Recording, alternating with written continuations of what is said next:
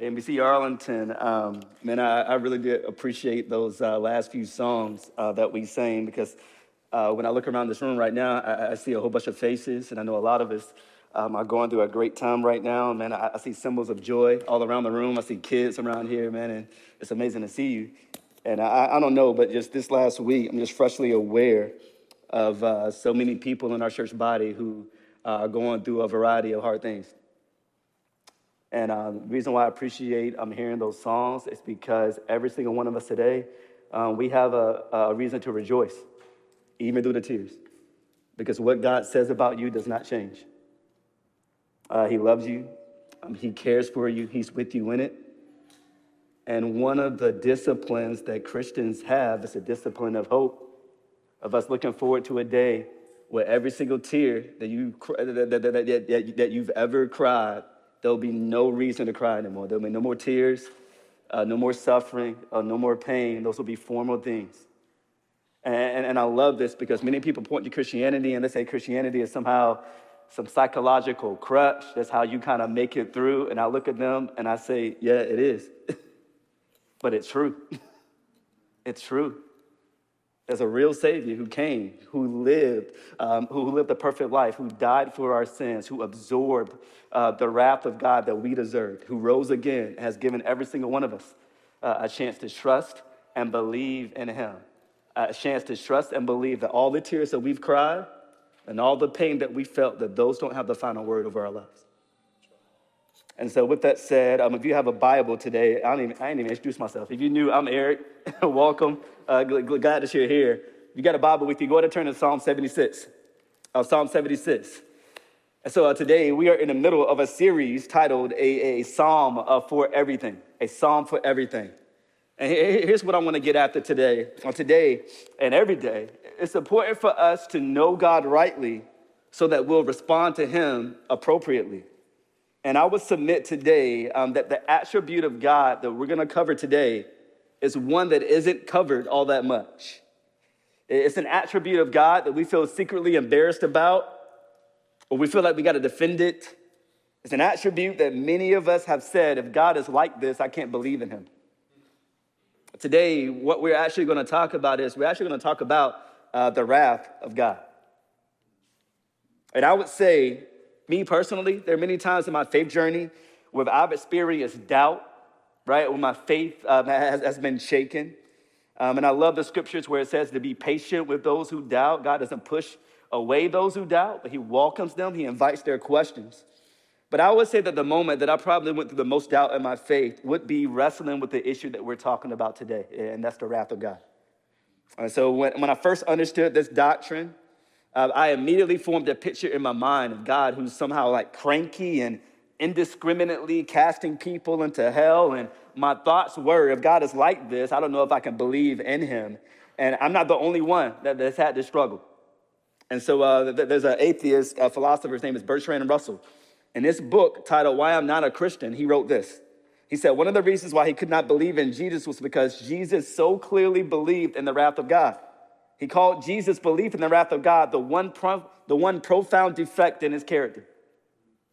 If you think that was just for non-Christians, that's not true. C.S. Lewis actually said this.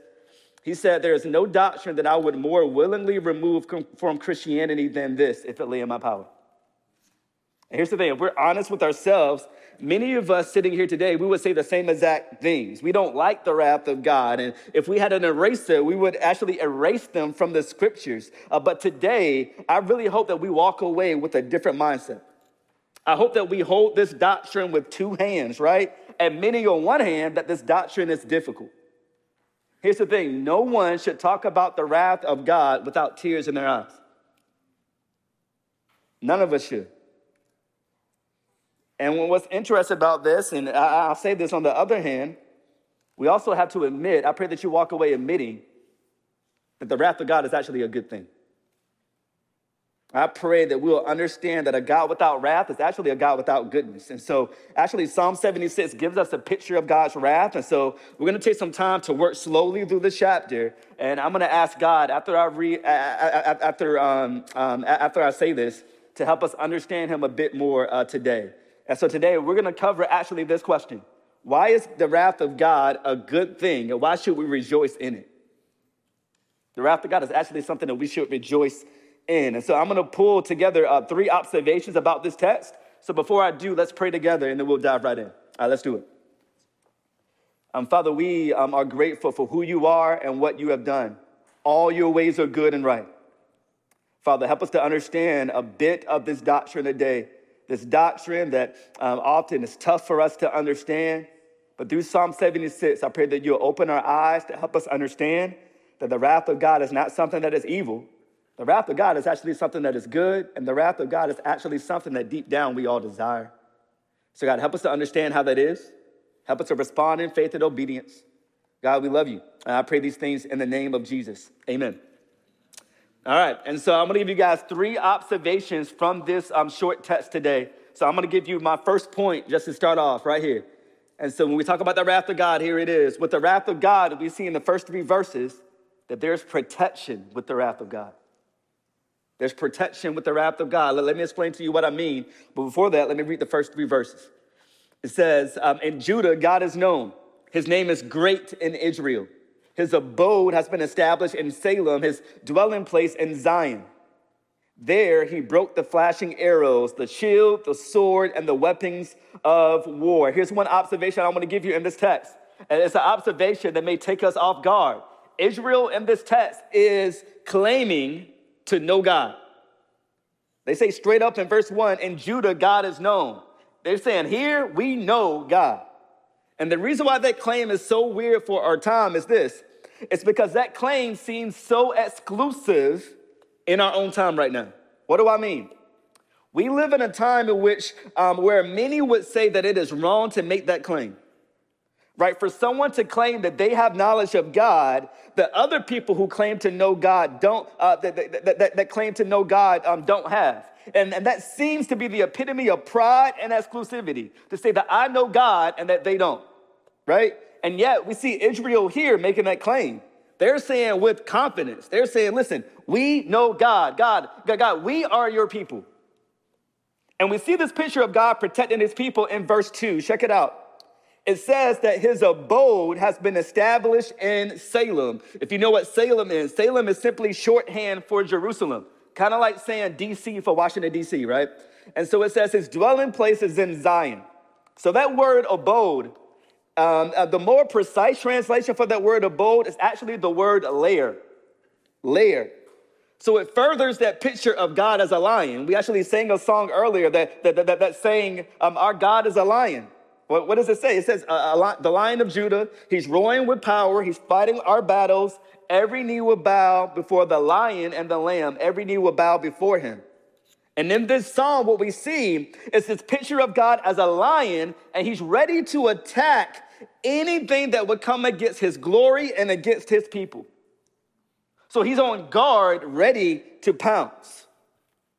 And listen, when I think about this is what I think about. I think about how futile it would be to be protected by someone who's incapable of getting angry. So think about the nice family pet, right, that won't hurt a fly. And then you got a violent intruder that walks into your house and all they do is lick his heels. Think about the father who doesn't get angry at the thought of his children being hurt or assaulted. And what I appreciate about this picture is this. It's that God is not asleep on the job. He's not. He's not ambivalent towards the things that would hurt his children. He is angry. And we tend to think this, guys, we tend to think that his anger is the opposite of his love. But let me tell you today, his anger is actually an expression of his love. His anger is an expression of his love because God loves all that is good and just and beautiful and right. It follows that his response to everything that would threaten his goodness, his justice, and righteousness is anger. His anger is great, and his anger is not impotent. He's not like Scrappy Doo. I might age myself here, right? Because y'all young millennials, y'all don't know about this, right? But there used to be a cartoon called Scooby-Doo back in the day. I don't know if y'all remember that cartoon. And Scooby-Doo had I don't know, was his cousin, nephew, whatever. Scrappy-Doo was like this little dog, right? But he was always trying to square up, right? He was always trying to fight. But the thing was, well, nobody worried about Scrappy-Doo. Like nobody was worried about his hands. Nobody was worried about him. He would try to fight and people would just hold him off, right? Because nobody was the least nervous about Scrappy Doo because his wrath was not all that bad. He was all bark and he was no bite. But let me tell you, that's not God. Think about God's other attributes.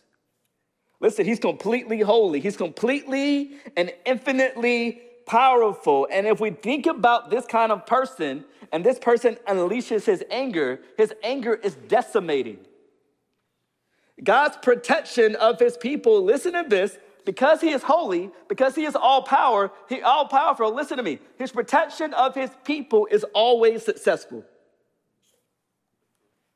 God has all power and authority over all things. And here's the thing. We see a picture of God's wrath and protection of his people actually in verse 3. If you look at the text, it says God is known in Israel. And you see in verse 3 that somebody tries to assault his people and they're completely annihilated. You see in verse 3 how these enemies are trying to assault God's people, and yet the Lion of Judah roars and pounces in protection of his people. And so I said all that, and you may be thinking, Eric, okay, cool. Well, what should my response be to all that? Well, we got to make sure that we're his people, right? We have to make sure that we don't stand on the wrong side of this God. And here's the thing. We become a part of God's people. How? By grace. By grace. There's nothing any of us can do that will make us more eligible to be God's people. Listen, even the people of Israel, they became God's people not because there was something great about them. It wasn't because they were smarter than anyone else. It wasn't because they did a great job on the SATs. It wasn't because they got a great job. It wasn't because they were beautiful or smarter or better looking or more moral or greater in number. It was none of that. Matter of fact, Deuteronomy 7 actually says it was for none of those reasons. I'm going to read it to you. Deuteronomy 7:6, it says, "For you are a people holy to the Lord your God. The Lord your God has chosen you to be a people for his treasured possession out of all the peoples who are on the face of the earth. It was not because you were more in number than any other people that the Lord set his love upon you and chose you, for you were the fewest of all peoples. But it was because the Lord loves you and is keeping an oath that he swore to your fathers that the Lord has brought you out with a mighty hand and redeemed you from the house of slavery, from the hand of Pharaoh, king of Egypt." Y'all see what he's saying here? God chose them because of one thing and one thing only. It was because of grace. God didn't choose Israel exclusively. I love this. He's always determined for Israel to be used as a demonstration of his grace to reach other people. God didn't just choose Israel. He chose Israel to be a vessel of his mercy so that the world might come to know him. And here's the thing. The same with us, Christian. God didn't choose you because something about you made you more lovable. It's not because you went to church. It ain't because you read your Bible. It's not because your good deeds are great.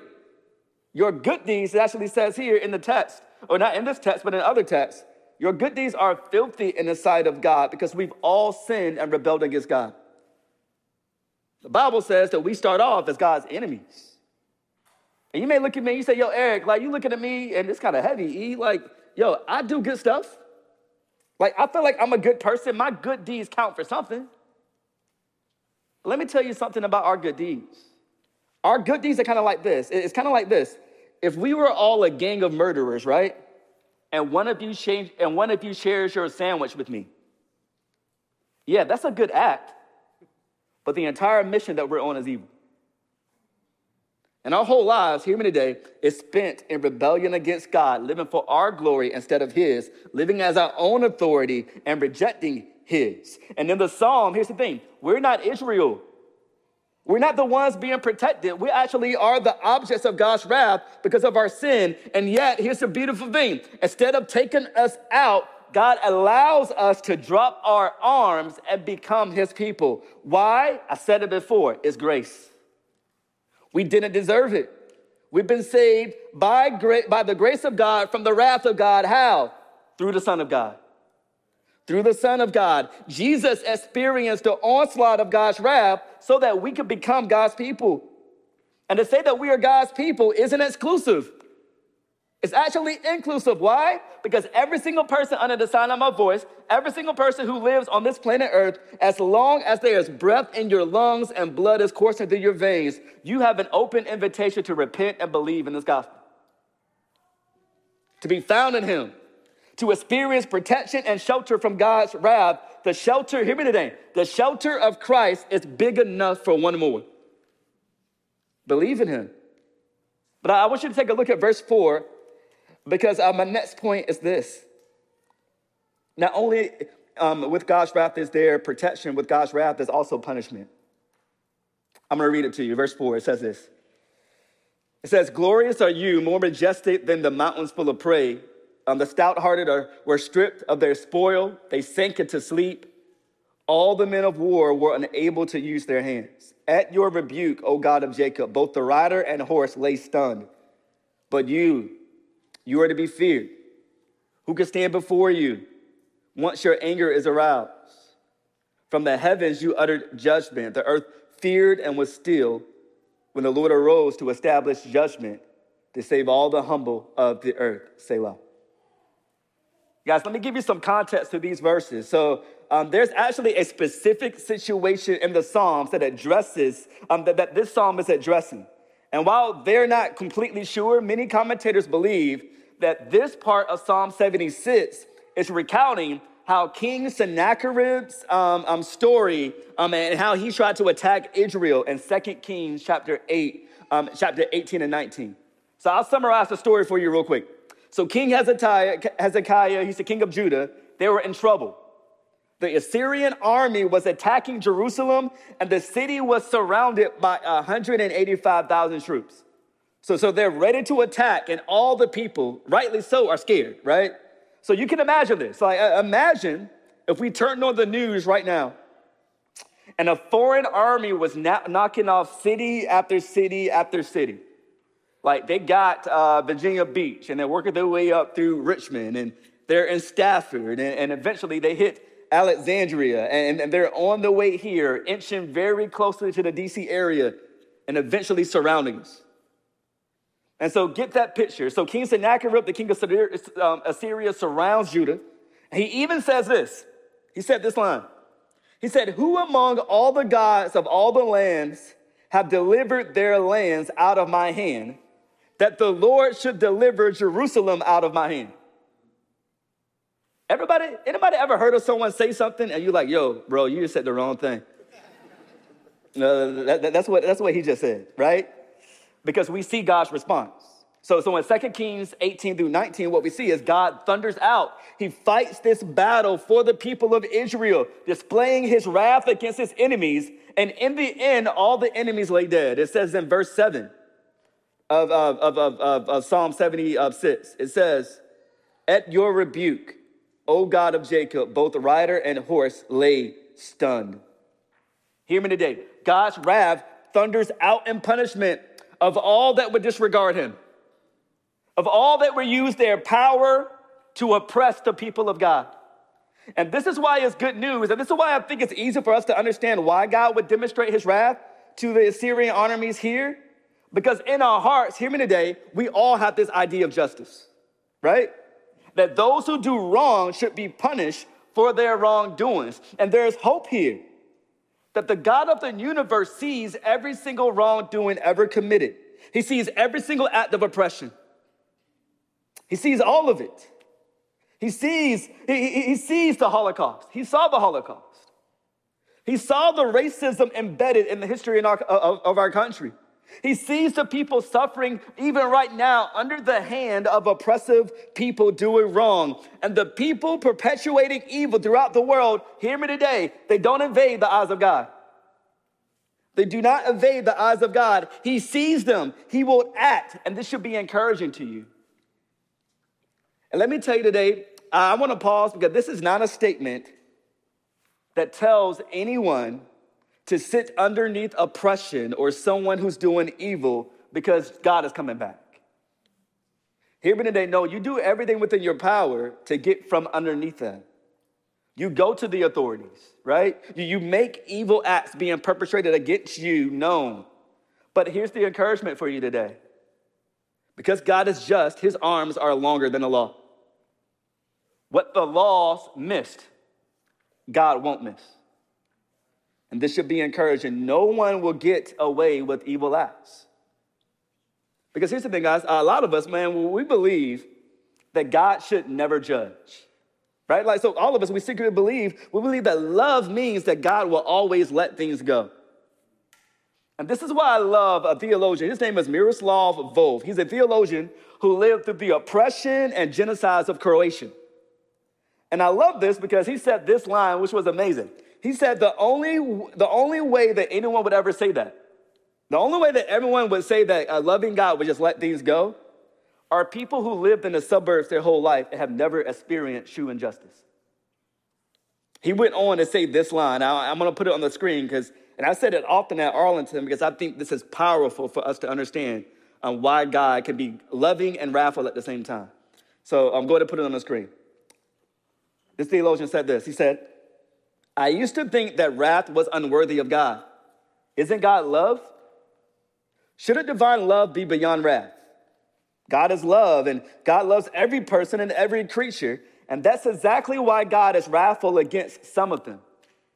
He says this, he says, my last resistance to the idea of God's wrath was a casualty of war in the former Yugoslavia, the region from which I come. According to some estimates, 200,000 people were killed, and over 3 million were displaced. My villages and my cities were destroyed, many people shelled or bombed day in and day out. Some of them brutalized beyond imagination. And I could not imagine God not being angry. Or think of Rwanda in the last decade or the past century, where 800,000 people were hacked to death in 100 days. How did God react to the carnage? By doting on the perpetrators in grandparently fashion? By refusing to condemn the bloodbath, but instead affirming the perpetrator's basic goodness? Wasn't God fiercely angry with them? Though I used to complain about the indecency of the idea of God's wrath, I came to think that I would have to rebel against a God who wasn't wrathful at the sight of the world's evil. And he said this money line. He said, God isn't wrathful in spite of being love. God is wrathful because God is love. Y'all see this? What hope do we have for the evil in our world right now? I don't know about you. I watch our news and I feel wholly incompetent. When I look at the news of the world, when I look at people getting away with evil, what hope do we have for the evil in our world if we don't serve a God who punishes? But here's the problem, though. The problem arises, for us, it arises in verse 7. Look at verse 7. It says, but you are to be feared. And look at this next question. Who can stand before you when your anger is aroused? It says, from the heavens you utter judgment, the earth feared and was stilled when God arose to establish judgment to save all the humble of the earth. Here's the issue, though. We're like Assyria. Every single one of us. Like, all of us have opposed God to his face. At one point, we're all enemies of his. We all sin and fell short of the glory of God. We all said no to God. We all said to God, God, I will intentionally disobey you because ultimately I don't really fear you. God is holy. He doesn't grade on a scale. It's not those who are like Hitler that deserve punishment. He's incredibly holy. No sin evades his punishment. Here's the thing. Our hearts cry out for justice in the world, but we want the exception when it comes to us. And we have to be careful because our desire for God to punish evildoers doesn't stop with them. It includes us. Romans 3:10 says, no one is righteous, no, not one. Here's the thing. God is so patient with us. And sometimes I hear it often. Why doesn't God get rid of all the injustice right now? Because here's the thing. That would include us. Look at the clock right now. It is 9:46. If God came right now and wiped out all evil at 9:46 this morning, none of us would be standing at 9:47. God is rightfully angry at sin. And what does that mean for us? We're going to get to this, but let me give you one application. If God treats sin so seriously and comprehensively, so should we. So should we. If you are under the sound of my voice, hear me today. Listen to me. Do not toy around with your sin. Do not inch closer to the things that elicit God's wrath. Here's an analogy for you. Back in 2011, there was a farmer in South Africa. He had a pet hippo named Humphrey. I don't know if you heard this story. And he was tragically killed by that hippo named Pet Humphrey. He had raised Pet Humphrey as a pet for 5 years. And before the incident, the owner had boasted. He said, people think that you can only have a relationship with dogs and cats. For me, that's debatable. But dogs and cats and domestic animals. But he said, I have a relationship with the most dangerous animal in Africa. And a few months after he uttered that quote, the animal dragged him into a river and took him out. Here's the thing. I ain't the smartest person in the world. But I can say confidently that you can't have pet hippos. And today, I want to say something to you with greater conviction and greater confidence than even that. You can't have pet sins. You can't have pet sins, y'all. Some of us have pet sins right now that we continue to feed and we continue to keep them around. And we know it's dangerous. And we think that we are in the clear because that sin hasn't bit us yet. It hasn't hurt us yet. Or we no longer feel guilty about it. And we feed sin like the family pet. But here's the thing, as Christians, we don't feed sin. We need to kill sin. John Owen, he said this. He said, be killing sin or sin will be killing you. And let me say something here. And I'll get out this point soon. I know people are feeling uncomfortable, man, but I got to say it, man. Listen, I would not be a pastor if I didn't preach text like this. So theologians often talk about something called the passive wrath of God, right? And so how this is God simply giving you over to the things that you've already stated that you want, right? The things that you are doing that you are wrong, that are wrong. And so God's greatest picture of his wrath, hell in the end, honestly, is God just simply giving you over to what you've already wanted. Sin is you wanting a life without God, right? Without his input, without his rule. And God's passive wrath is him saying, listen, if that's what you want, I'm not going to stop you. If you want life without me, here's eternity without me. That's what you want.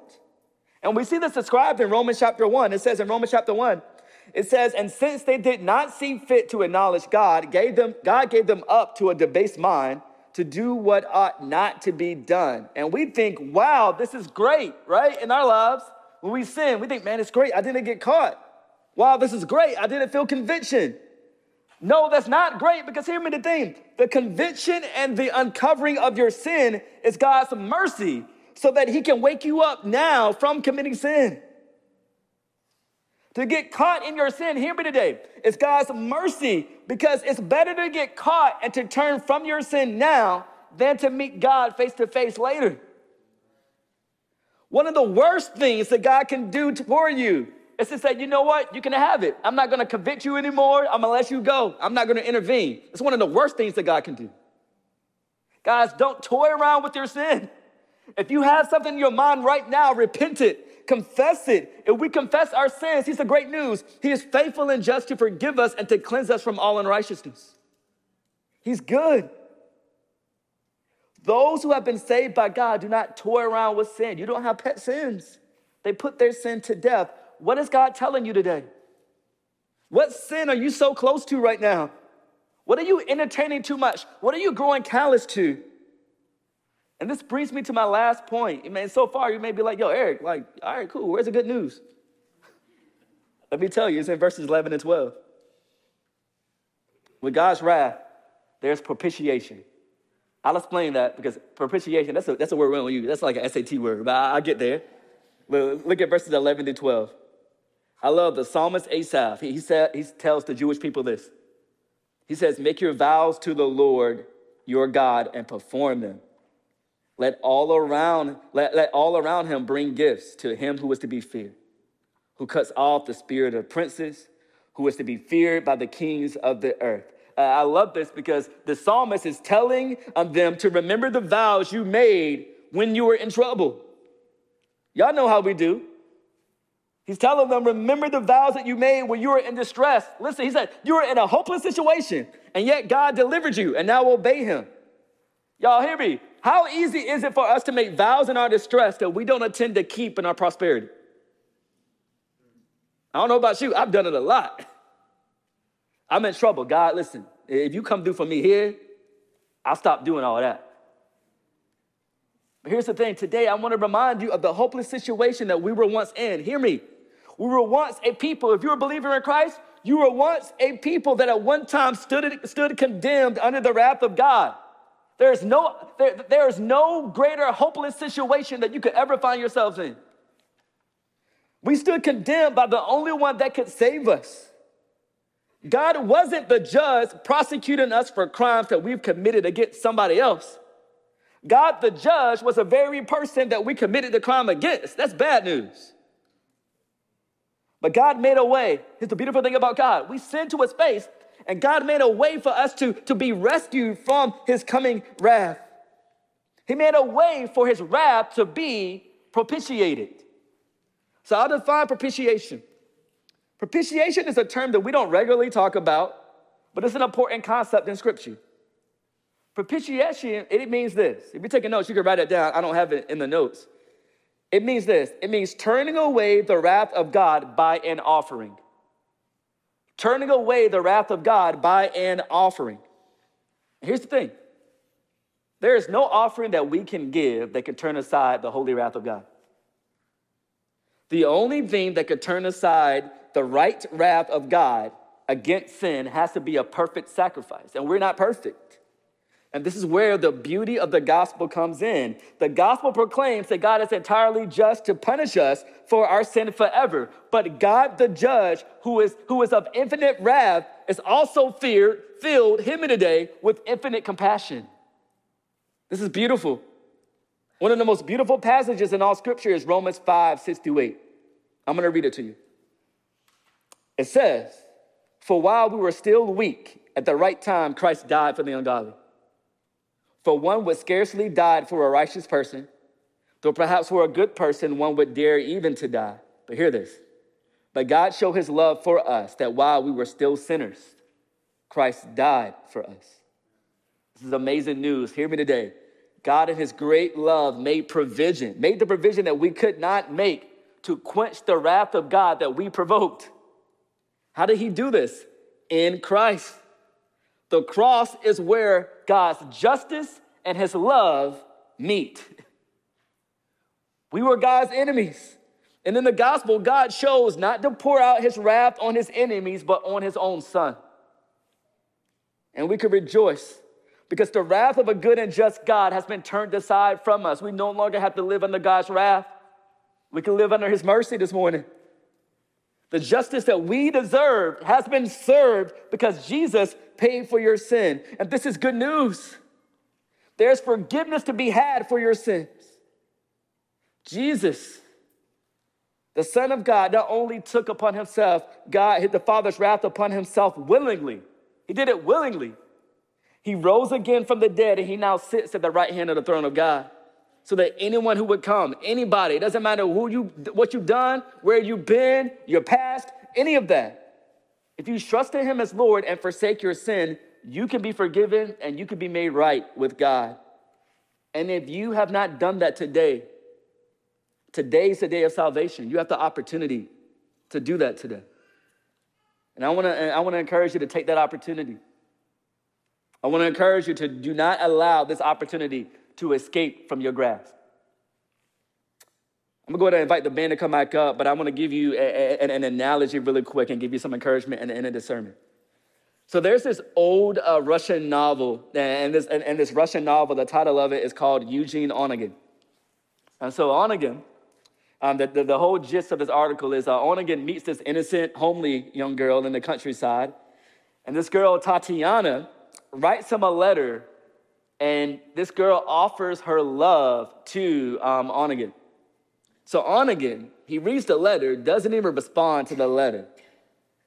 And so they meet and they discuss the contents of the letter, and pretty much he turns her down. He says, "Man, listen, your letter was touching."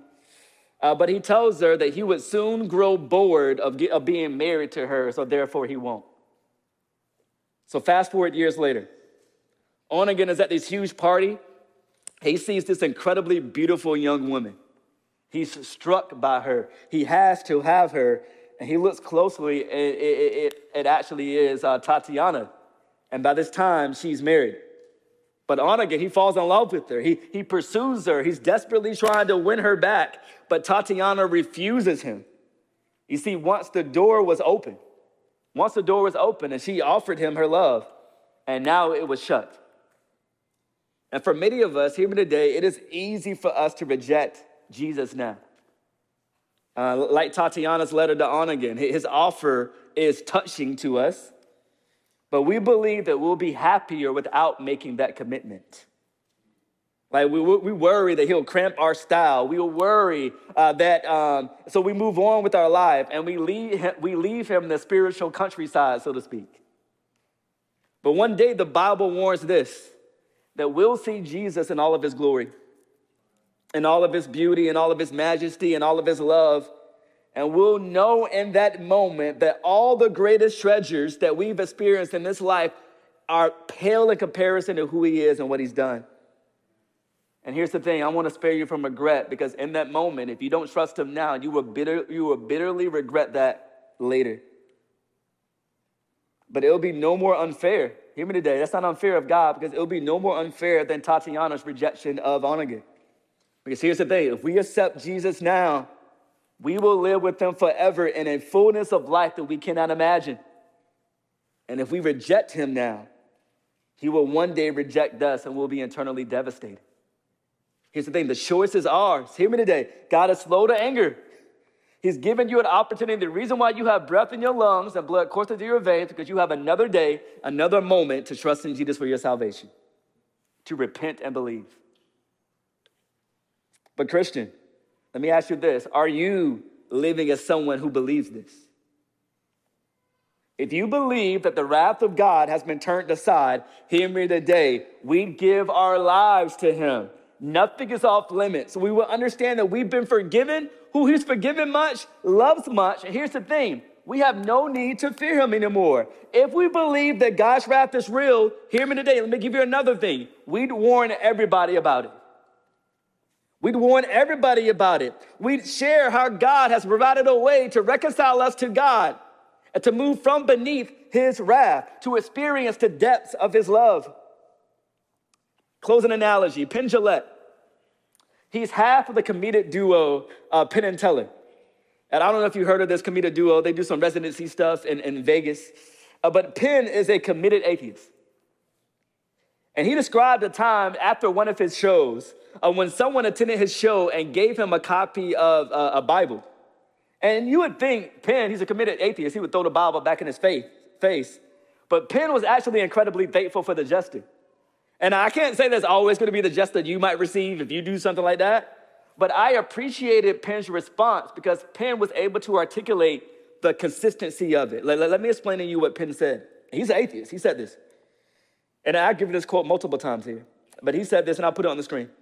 He said, how much do you have to hate somebody to not proselytize? Or in other words, not to share your faith? This is what he says. He says, how much do you have to hate someone to believe that everlasting life is actually possible and not tell them that? If I believe beyond a shadow of a doubt that a truck was bearing down on you, there's a certain point that I would tackle you. And this is more important than that. That's not even a Christian saying that. That's an atheist. And I say all that to say in closing that, guys, we can be so committed and so focused on the wrong stuff. We're too worried about us. We're so outwardly focused about our own lives. We're so outwardly focused about our own reputations. We're so worried about what others can do for us rather than spreading this message to the world. And we're so concerned about our own comfort. And you see in the New Testament, people are wholly concerned about getting the gospel out. Guys, if we believe that the wrath of God was real, on one hand, we would not toy with our sins. And if we believe that the wrath of God is real and that the gospel is real and that God's love provides a way for us to be saved, that our sins, though are many, his grace is more, we would share that beautiful message with the entire world. We would share that message everywhere. Believers in Christ, let's be about that work. And if you're not a believer in Christ, we invite you today. Today is the day of salvation. Repent and believe in the gospel of Jesus. Let's take a moment and pray this morning. Father, we love you. God, we are so grateful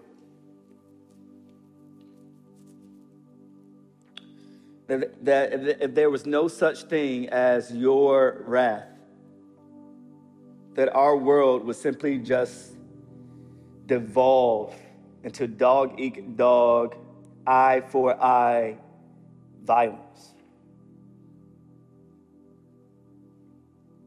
There will be no such thing as the beauty of forgiveness, the beauty of absorbing somebody else's wrongdoing and refusing to put it back on them without the forgiveness that you offer through the gospel of Jesus Christ. Father, thank you for the beauty of forgiveness in this world. Father, thank you for the fact that we can entrust, especially those who are helpless under the arm of oppression, that ultimately, if there's no way out, ultimately, if the government is turning a blind eye to them, you said in your word that vengeance is mine, I will repay.